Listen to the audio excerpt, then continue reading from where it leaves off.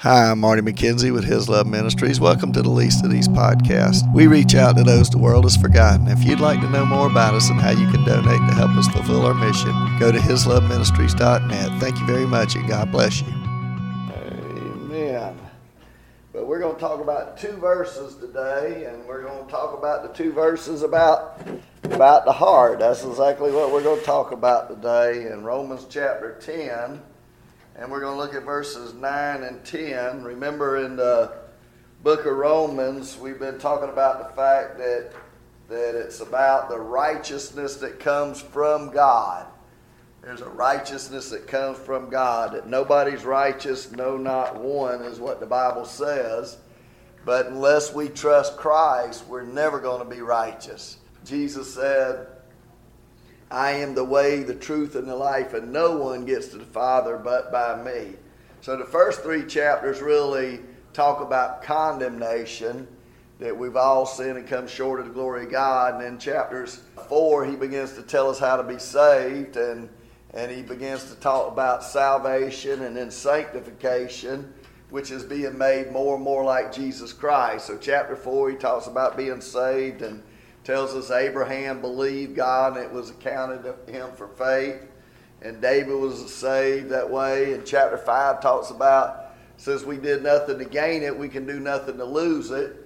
And all the benefits that we have because of that, and how great the gift is that Jesus gave, and how terrible the thing was that Adam gave us, right? He says, but what Jesus gave us is so much more greater. And then chapter 6 begins to talk about living for Christ and reckon yourselves dead to sin.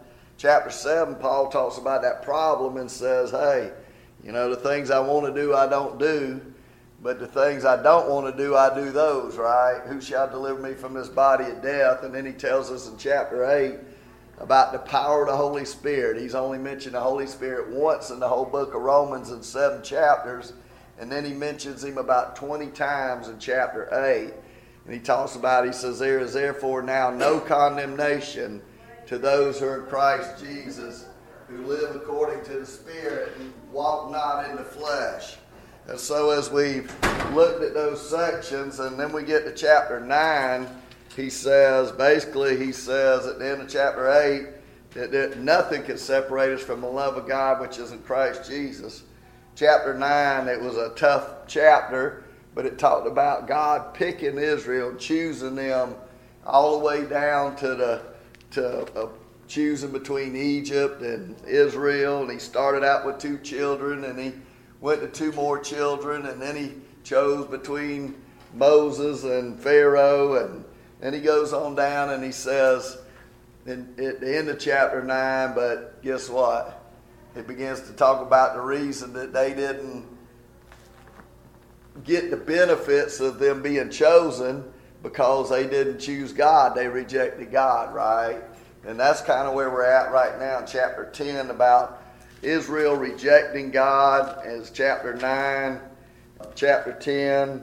And he says here, he begins to talk about how they need the gospel. And so we were talking about that, and Paul starts out chapter 10 again. He says, brethren, my heart's desire and prayer to God for Israel is that they may be saved. And he says, I bear them witness they have a zeal for God, but not according to knowledge. In other words, they were trying to save themselves, right? And he says, for they being ignorant of God's righteousness and seeking to establish their own righteousness have not submitted to the righteousness of God. For Christ is the end of righteousness to everyone who believes. Christ not only fulfilled the law, but he put to an end that law of righteousness, which nobody could ever attain anyway. But what he would said is, if you could keep the whole law, guess what? You could be saved, but nobody can do it, right? Because we've all broken the law at least one time. And then he begins to talk about a verse in Leviticus that says the man who does those things, he's talking about the righteousness. Moses writes about the righteousness which is of the law. The man who does those things shall live by them. In other words, if you say you're going to get to heaven by the law, you need to keep the law perfectly, right?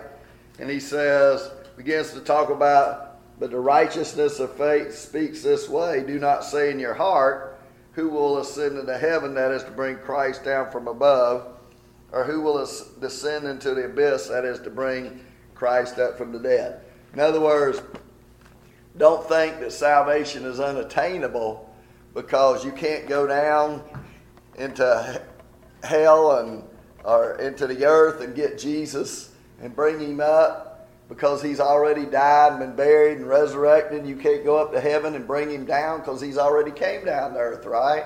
The Bible says in John 1:14, and we beheld the glory of the only begotten of the Father. He dwelt in human flesh. He said the Word became flesh and he dwelt among us. And so what does he say? He says salvation is near you. And you don't have to go try to do something impossible. And that's what these verses really speak about, as the Jews said when you went up to heaven or you went down into the grave, that you were doing something impossible.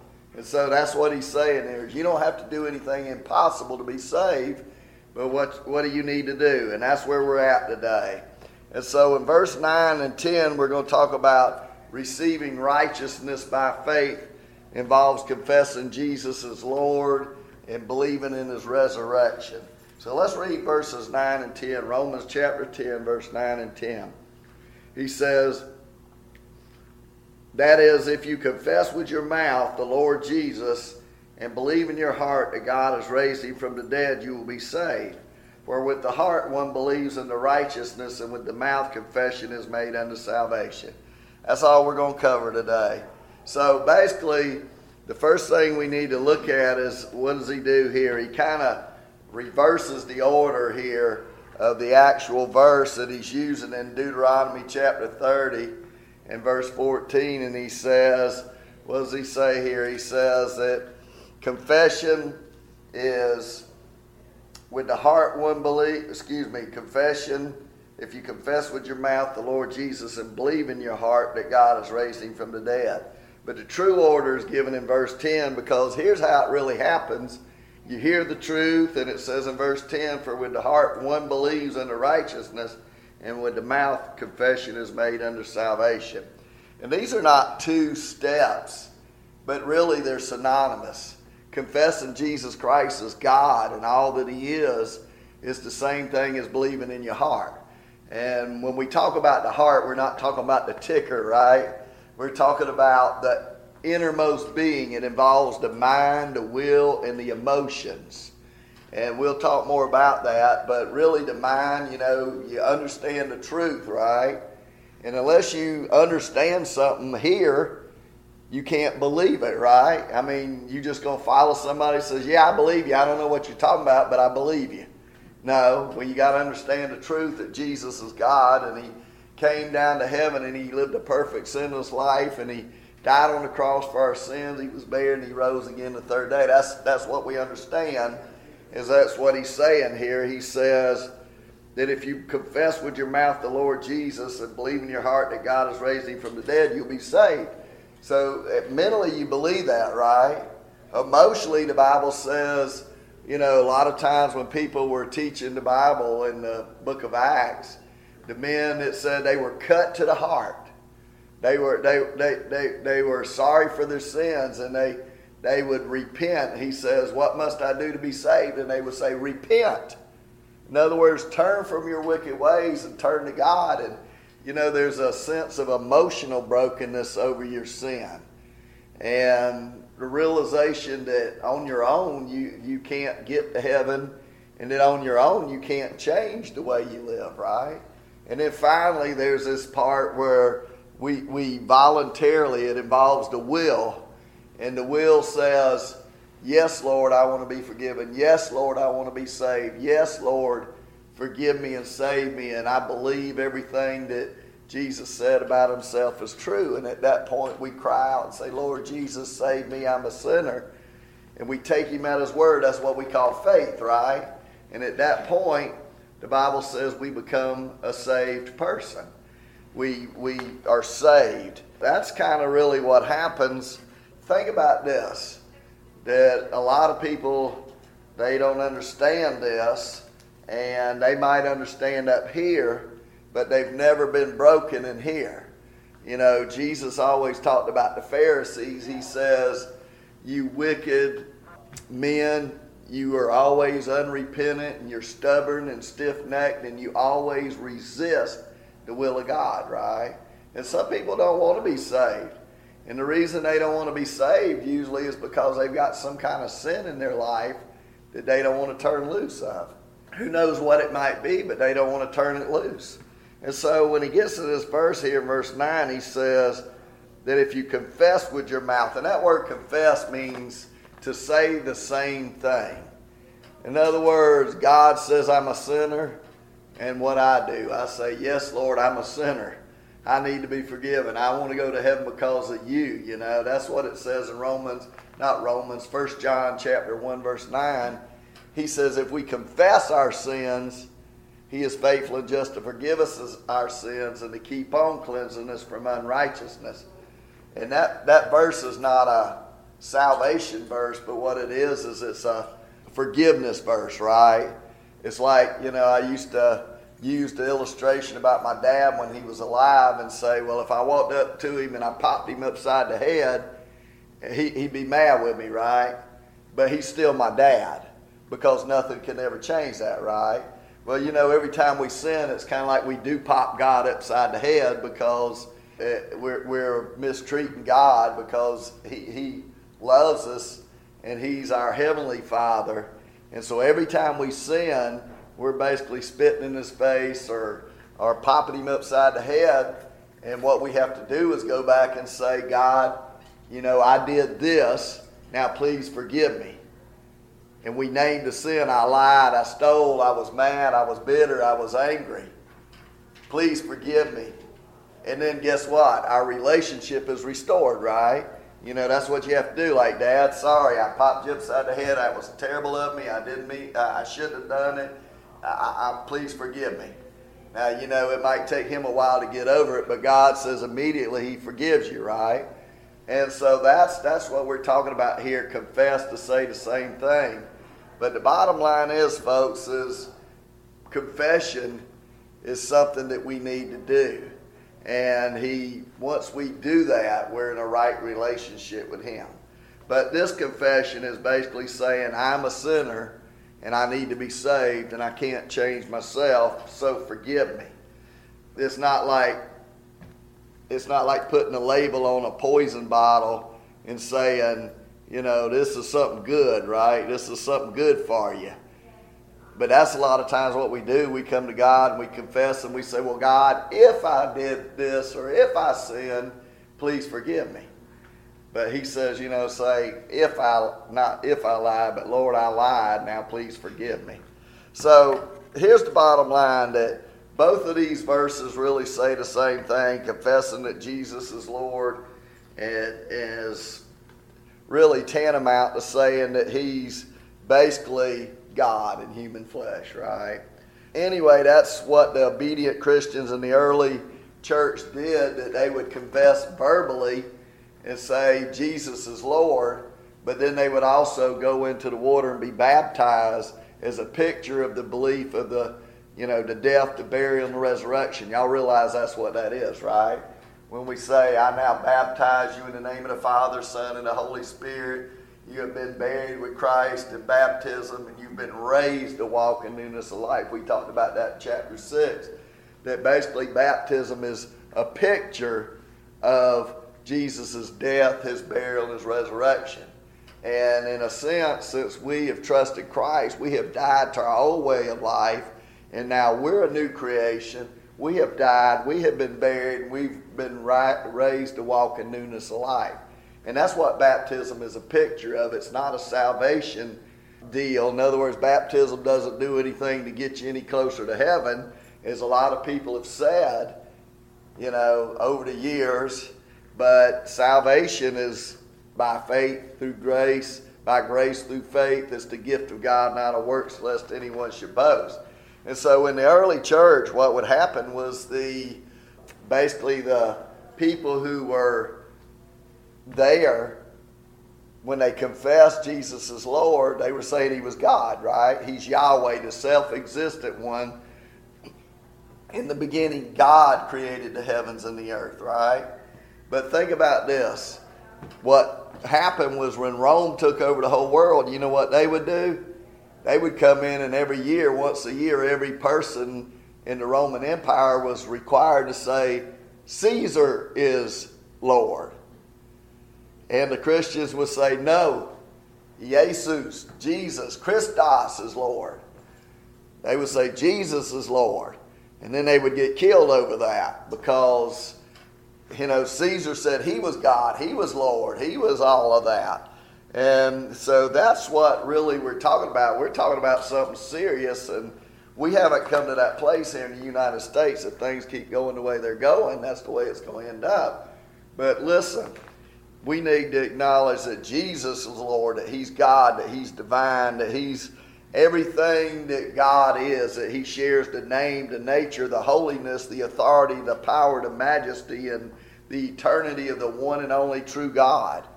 And that's the very cornerstone of the faith.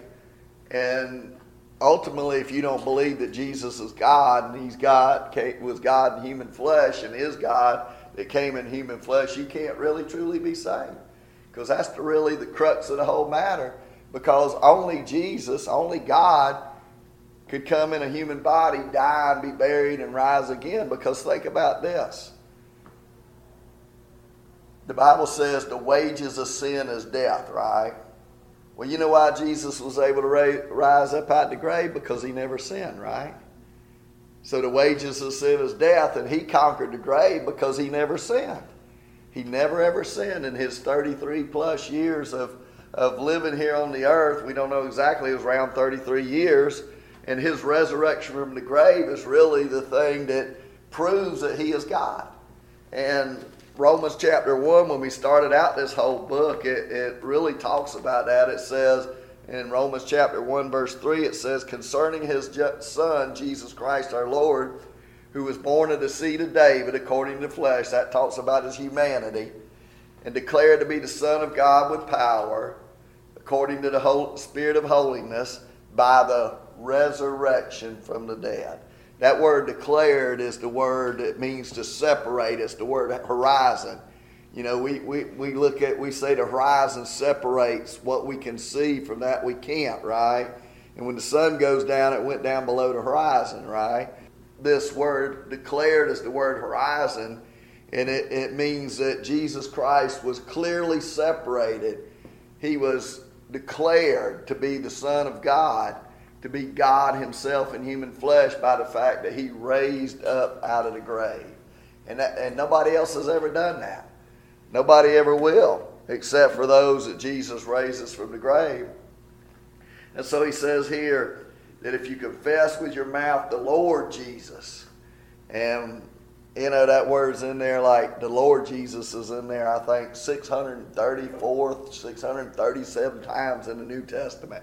I looked it up with a little Bible program yesterday. I didn't look them all up by hand. I got a little Bible program, and you type in Lord Jesus and you say search New Testament, and it comes up 637 times. He says if you confess with your mouth the Lord Jesus and believe in your heart, like I said, with your whole being, your mind, your will, your emotions, that Jesus is God, then thou shalt be saved. Remember Acts 8:37, Philip, he was out in the desert with the eunuch, and he comes along, and the eunuch says, he says, I don't understand the scriptures, and he says, can you explain them to him? And he explains the scriptures to him, and he says, there's water, what forbids me to be baptized? In other words, I believed, and Philip said to him, if you believe with all your heart, you may be baptized. In other words, if you're saved and you've truly trusted in Christ, you can be baptized. And he said, I believe that Jesus Christ is the Son of God. And he says he went and baptized him. And so Matthew 10:32 says, therefore whoever confesses me before men, I will also confess him before my Father who's in heaven. So in other words, you need to confess Jesus. In other words, when you trust Christ, you not only believe it here, but guess what? It's going to come out in your life, right? The way you live, the way you talk, the things you say. Paul started out this whole book. He said, I'm not ashamed of the gospel of Jesus Christ, for it is the power of God unto salvation. Jesus said, whoever's ashamed of me, I'll be ashamed of him when I come and the resurrection. So if we say we have faith, that's what James talks about. If a man says he has faith, but he has not works, that faith is dead faith. Because you know what? He says even the demons believe and tremble, right? Even the demons believe. I mean, you remember all the times that the demons in the New Testament, they're there and they say, Jesus, the Son of the Most High God, have you come to torment us before the time? And they said, don't cast us in the pit. And they knew he was Jesus and he forbid them to speak. But you know what? He basically, they knew who he was, but do you think the demons are going to heaven? Absolutely not, right? 1 John chapter 2 verse 23 says, whoever denies the Son does not have the Father. He who acknowledges the Son has the Father also. There's a verse in John, I think it's chapter 5 verse 39, where he says, basically, if you don't honor the Son, you don't honor the Father. In other words, if you don't give Jesus the same glory that God the Father has, then you won't be saved. So he says, if you confess with your mouth the Lord Jesus and believe in your heart that God has raised him from the dead, you will be saved. In other words, you got to believe in Jesus' death for our sins, his burial, and his resurrection, right? When you look at chapter 4, verse 25 or 26, I think it is right there, he says that Jesus died for our sins, but he was raised that we might be declared righteous. In other words, if Jesus had never risen from the grave, you know what? We couldn't be declared righteous. We couldn't go to heaven. That's what the Bible says. And that's why 1 Corinthians 15, verse 3 and 4 says the gospel is the death, that he died for our sins, he was buried, and he rose again the third day. That's basically what he's talking about here, that if you believe that Jesus is God and he came up out of the grave, you will be saved. Verse 10, he says, for with the heart one believes unto righteousness, with the mouth confession is made unto salvation. There's two sides to this, really. Believe in Jesus Christ, and your innermost being results in being accepted by God. When the fact that Jesus came out of the grave proves that he was God, and it proves that the Father accepted his sacrifice. Because the Bible tells us in Hebrews that he sacrificed himself once for all, right? And then he rose from the grave and he sits at the right hand of the Father. But basically what goes on here is salvation. He says in verse 10, for with the heart one believes unto righteousness, and with the mouth confession is made unto salvation. So when we look at this, there's two sides to this. There's salvation and there's righteousness. If I said I'm saved, I'm saved, and somebody saved me. I was drowning and somebody saved me. That means that there was a negative consequence, right? And I was fixing to drown and somebody saved me from the bad consequences, right? And so there's two sides to this verse here in verse 10. The negative side of it is if I confess and I'm unto salvation, that means I'm saved from the bad consequences. I'm not going to hell now. But he says here, for with the heart one believes unto righteousness. And the positive side of this means that not only have I been saved from the negative consequences of going to hell, which nobody hardly talks about anymore, but the positive side of that is, guess what?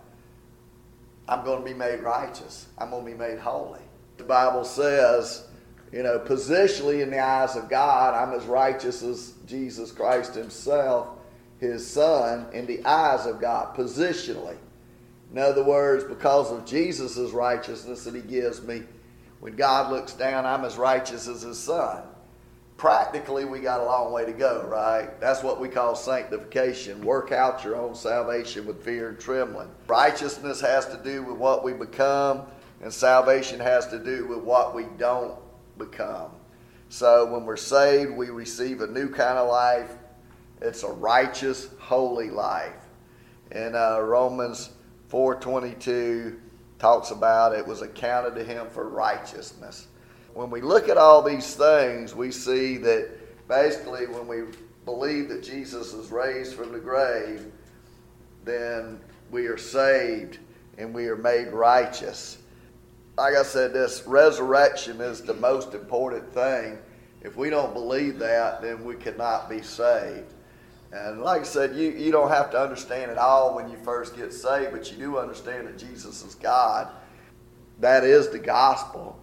But as time goes on, you do understand the whole thing, and there's certain things that if you don't believe as time goes on, that it shows that you're not really truly saved. I call those the unbendables or those kind of things. But basically, that whole thing that he was raised from the grave, that's the key to the gospel. When we look at that, we realize that Jesus is God, and if he had picked any other event to show that he was God, it wouldn't have been that significant. But the fact that somebody came from the grave, and when we believe in that, and we trust in that, that's what we need to do. And so as we look at this salvation that God gives us, we can't believe that he was just a prophet. We can't believe that he was just a messenger from God or some kind of miracle worker or a teacher. But if we believe that he's God, because Jesus said in John 8, verse 30, he talked about that. He says there was some of the people that believed in him, and he says, many believed. And then Jesus said, guess what? If you continue in my word abides in you, and you abide in me, then you are my true disciples. In other words, the way you show that you're a true disciple is by the way you live after you've been saved. I heard somebody say this, I don't know who it was original with, but couldn't have been that long ago. He says, if you stick your finger if you come in contact with a 220 volt electrical current, guess what? You're going to be changed, right? He says you can no more come in contact with a 220 volt electrical current and not be changed than you could come into contact with Jesus Christ and be saved and not be changed. But so many people today say, well, I'm saved, Jesus is my Savior, but he's not my Lord. The Bible calls him the Lord Jesus Christ.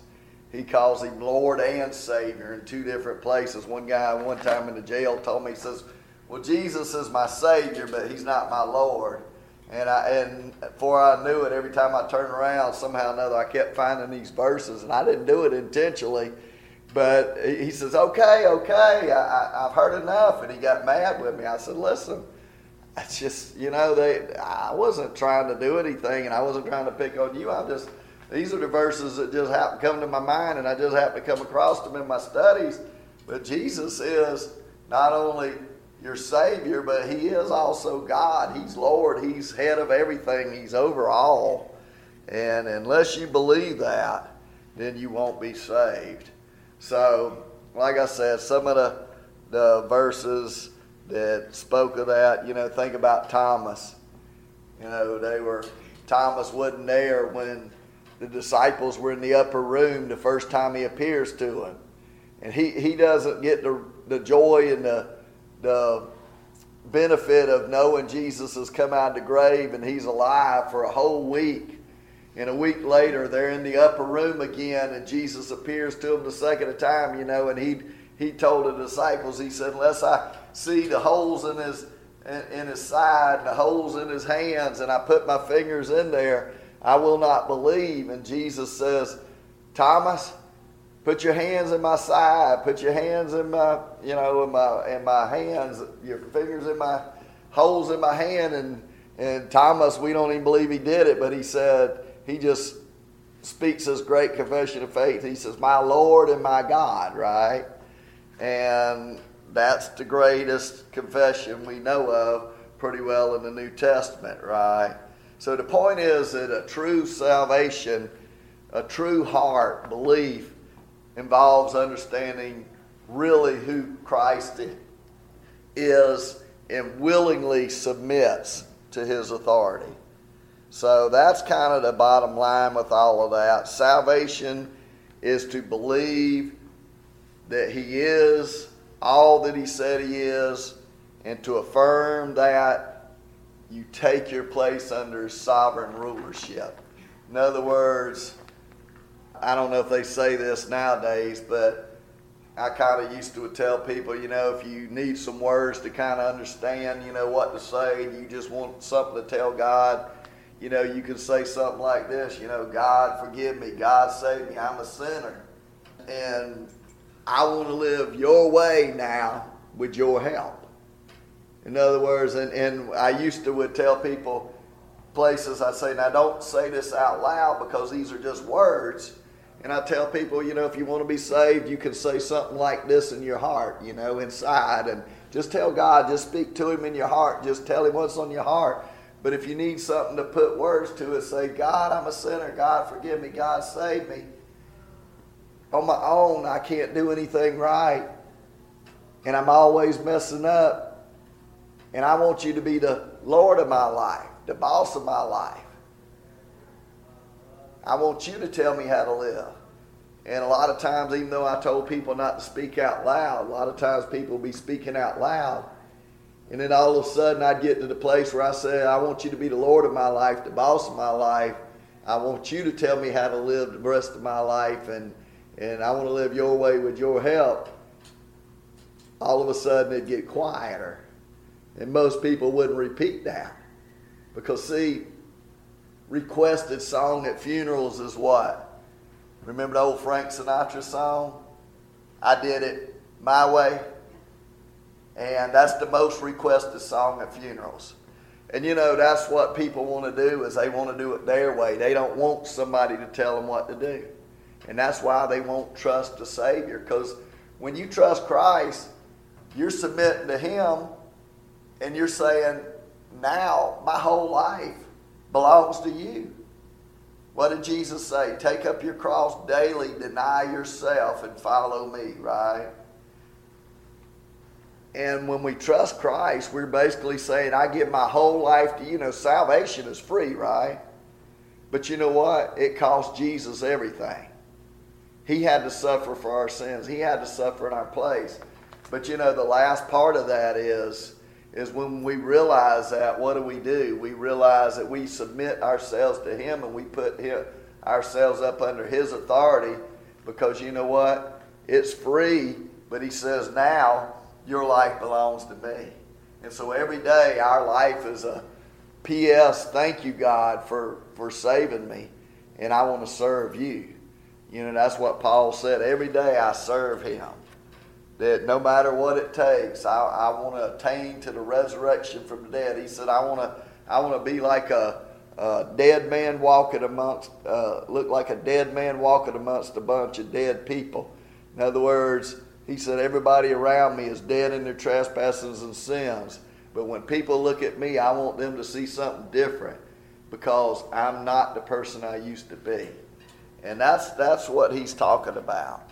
And folks, that's what we need to realize, that we need to confess Jesus as Lord and believe in our heart that God has raised him from the dead. For with the mouth you confess unto righteousness, and with the heart you believe unto salvation.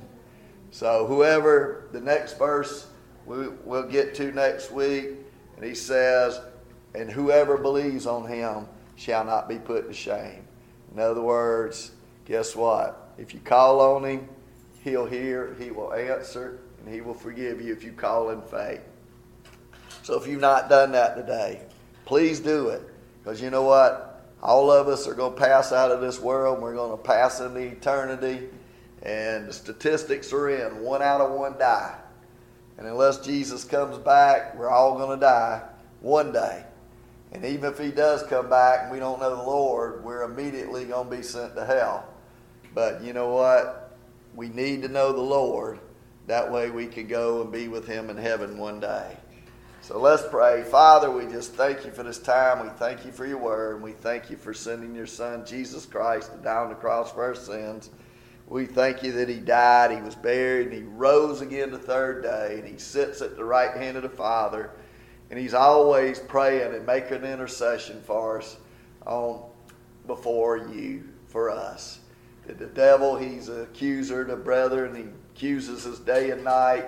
But Jesus is sitting up there for those of us who know him as Lord and Savior, saying, sorry, devil, I paid for that sin. I paid for that one. I paid for that one. No matter what we've done that God has paid for it in the form of Jesus Christ. And we are so thankful. Lord, if there's somebody here today that has never trusted you, today they would just cry out in their heart and say, Lord Jesus, I'm a sinner. Save me. And they would just take you at your word and believe by faith. And you said, whoever calls on me shall not be put to shame. Father, we thank you for this time. We thank you for your word. In Jesus' name, amen.